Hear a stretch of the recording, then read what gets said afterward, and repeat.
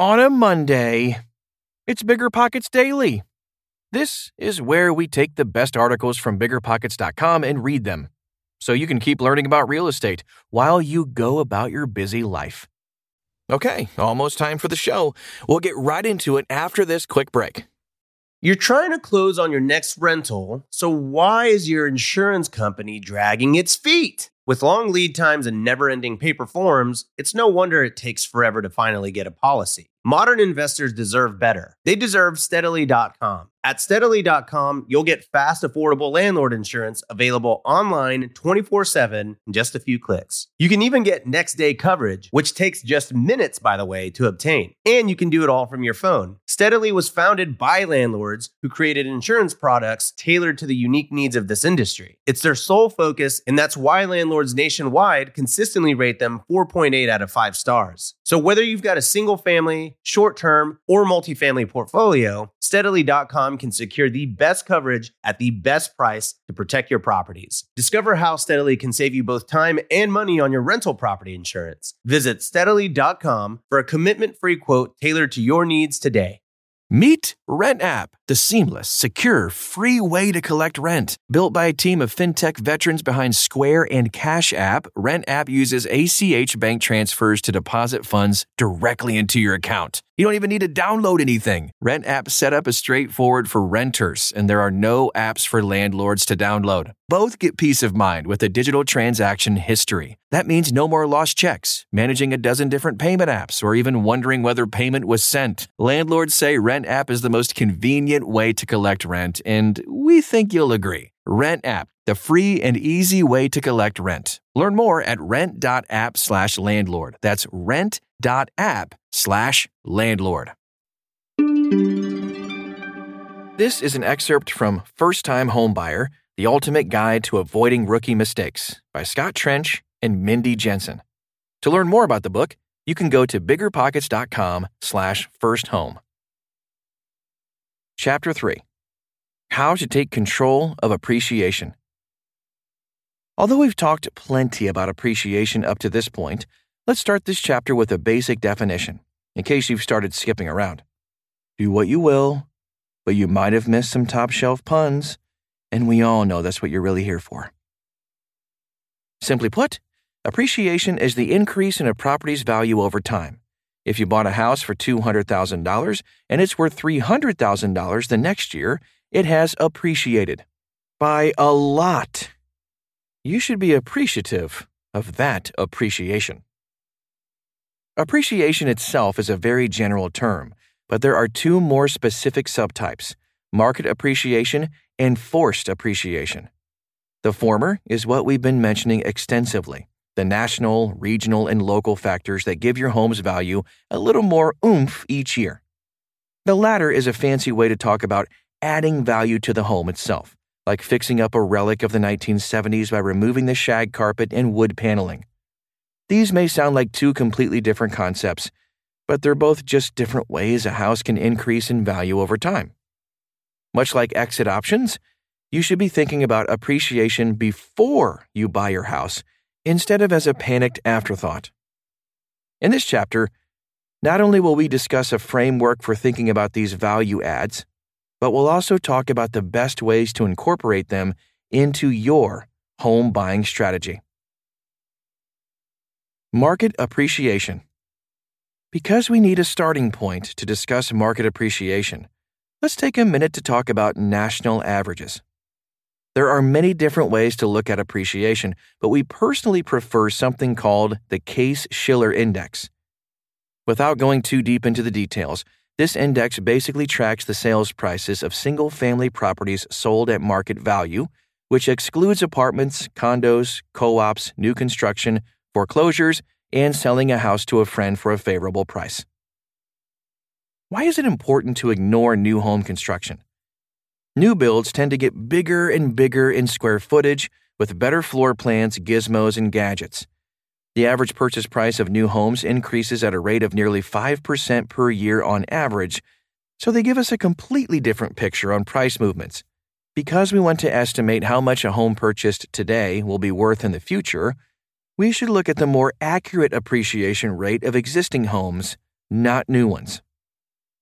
The Case-Shiller Index is where we got the number we have mentioned in previous chapters, that 3.4% appreciation rate we hold near and dear to our hearts. This national average encompasses existing houses nationwide, and though it's unpredictable on a year-to-year basis, it's statistically consistent over the long term. However, if you want a more dependable way to gauge appreciation over the next decade or less, it's better to zoom in on a more specific location. Regional appreciation. Though the country as a whole follows a consistent long-term pattern, different regions around the country experience different levels of appreciation. Their short-term changes and long-term averages can vary considerably from the national average. You can't expect us all to have the exact same housing market when we can't even agree on how to pronounce pecan. In addition to the Case-Shiller National Index, there are many market-specific indexes that can be helpful when buying your first home.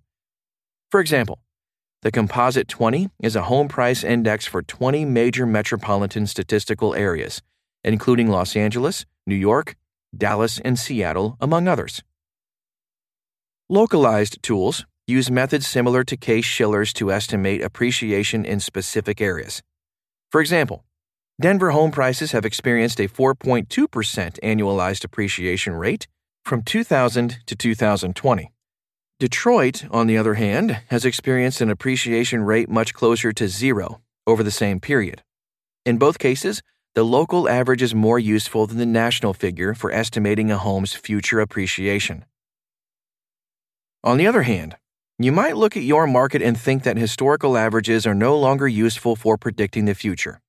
If you live in San Francisco, an area that has seen massive appreciation in recent years, you might speculate that high housing prices combined with increasing opportunities for remote work will motivate professionals to leave in favor of more affordable cities. Maybe you live in an area that hasn't appreciated much in the past, but a local organic bakery was featured on Food Network and your town has been discovered.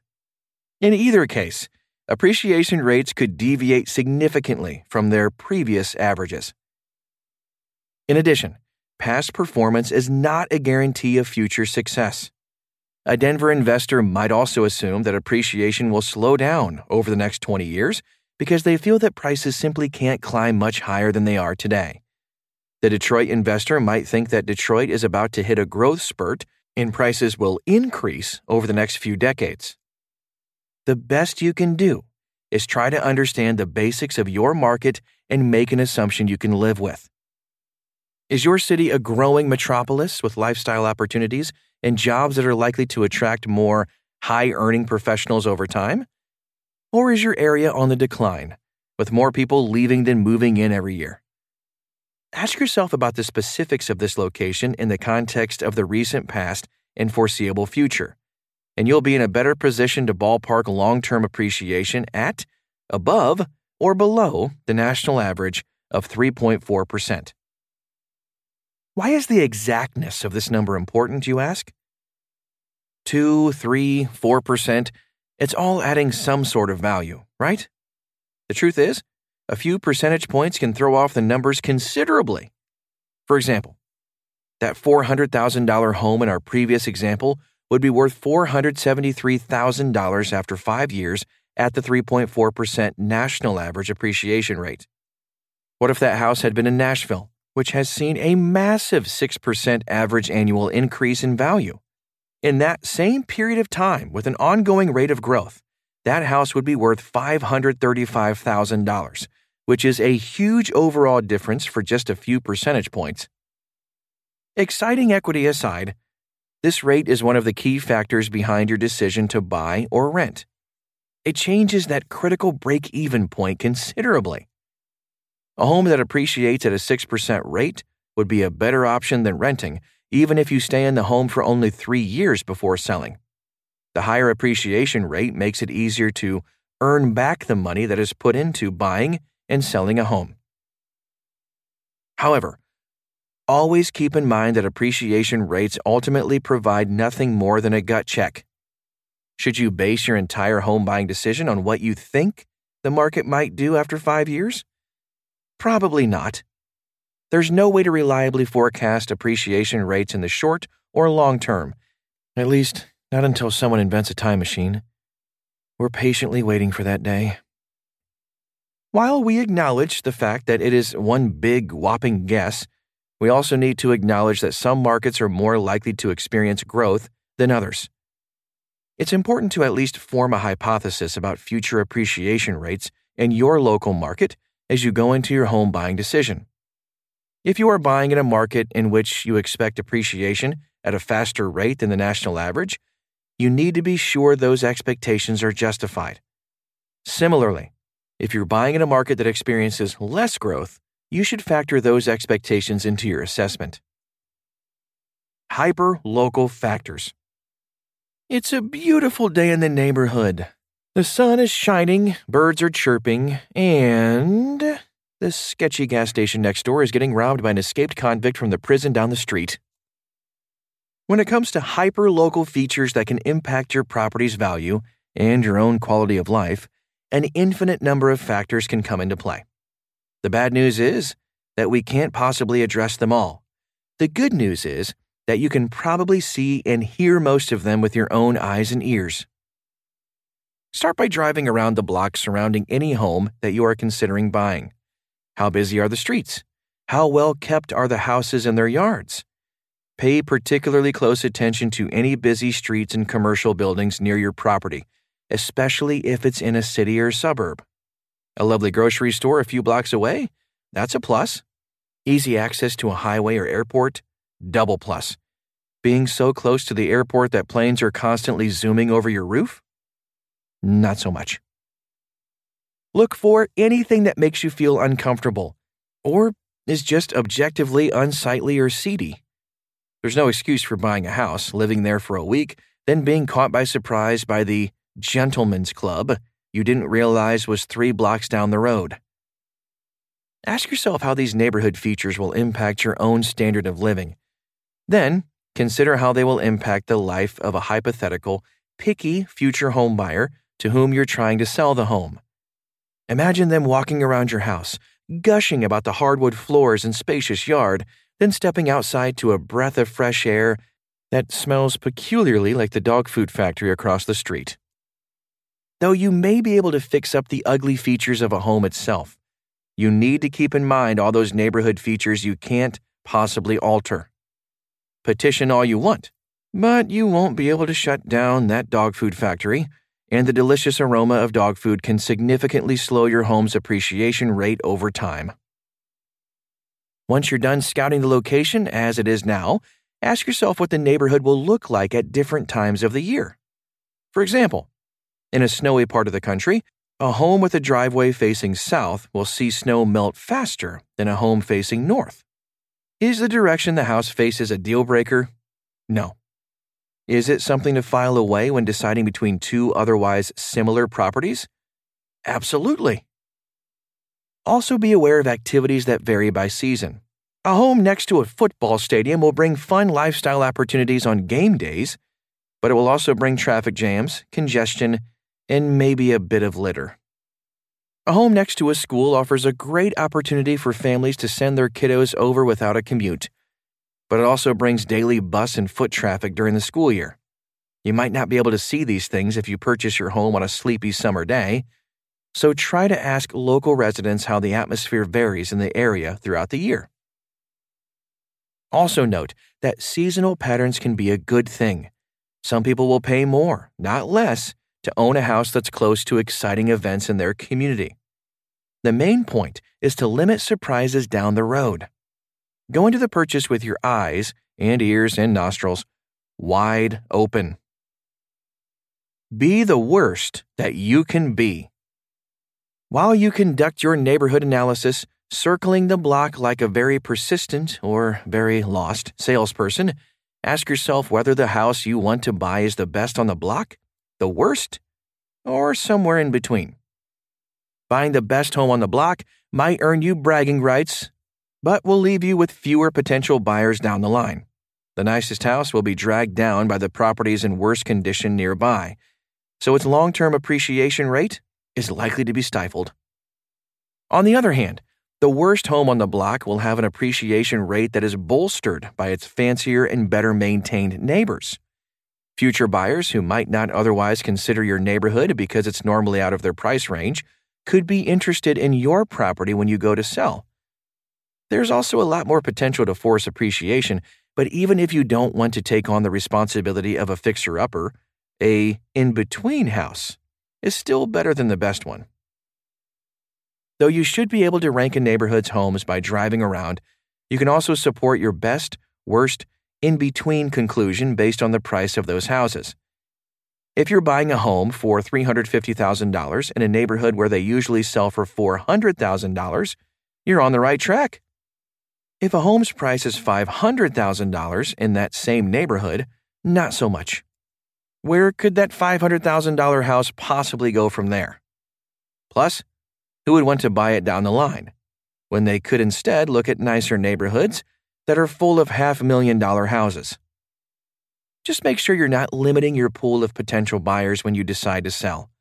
Buying the worst house on the block can be a great approach, and you might even bring the property up to par with your fancy neighbors over time. Wrapping up market appreciation. When considering appreciation rates, the best anyone can do is make an informed decision based on these concepts. It is nearly impossible for the average home buyer to predict prices in the short term, but it is reasonable to make high-level assumptions over the long term. Start with the national long-term appreciation rate, adjust that based on your local market, and adjust again for the specifics of the location you choose within that market. A home in a fast-growing city, next to a popular park and high-end grocery stores, in a great school district that is also the worst home on its block, is likely to experience a wonderful appreciation rate. It's much better off than the nicest home on the block, in a stagnating market, near seedy commercial retail, with the school district that would make Ferris Bueller cry. In one case, the buyer might reasonably assume a 4 to 5% long-term annual appreciation rate. In the other, they might assume a more modest 1 to 2% appreciation rate. The buyer shouldn't rely on appreciation in either case, since the economy could tank tomorrow and leave them with reduced property values. They should position themselves to potentially recognize appreciation by buying the right property, but the appreciation itself is just icing on the cake. This has been an excerpt from First Time Homebuyer, The Ultimate Guide to Avoiding Rookie Mistakes by Scott Trench and Mindy Jensen. To learn more about the book, you can go to biggerpockets.com/firsthome. I hope you got some value out of that article. Before I get out of here, did you know BiggerPockets has nationwide data that can help you identify the best market, neighborhood, and property to invest in? It's called BiggerPockets Insights, and it's a benefit available to pro members only. See if BiggerPockets Insights can help you at biggerpockets.com/insights. Thanks for listening, and I'll see you back here tomorrow.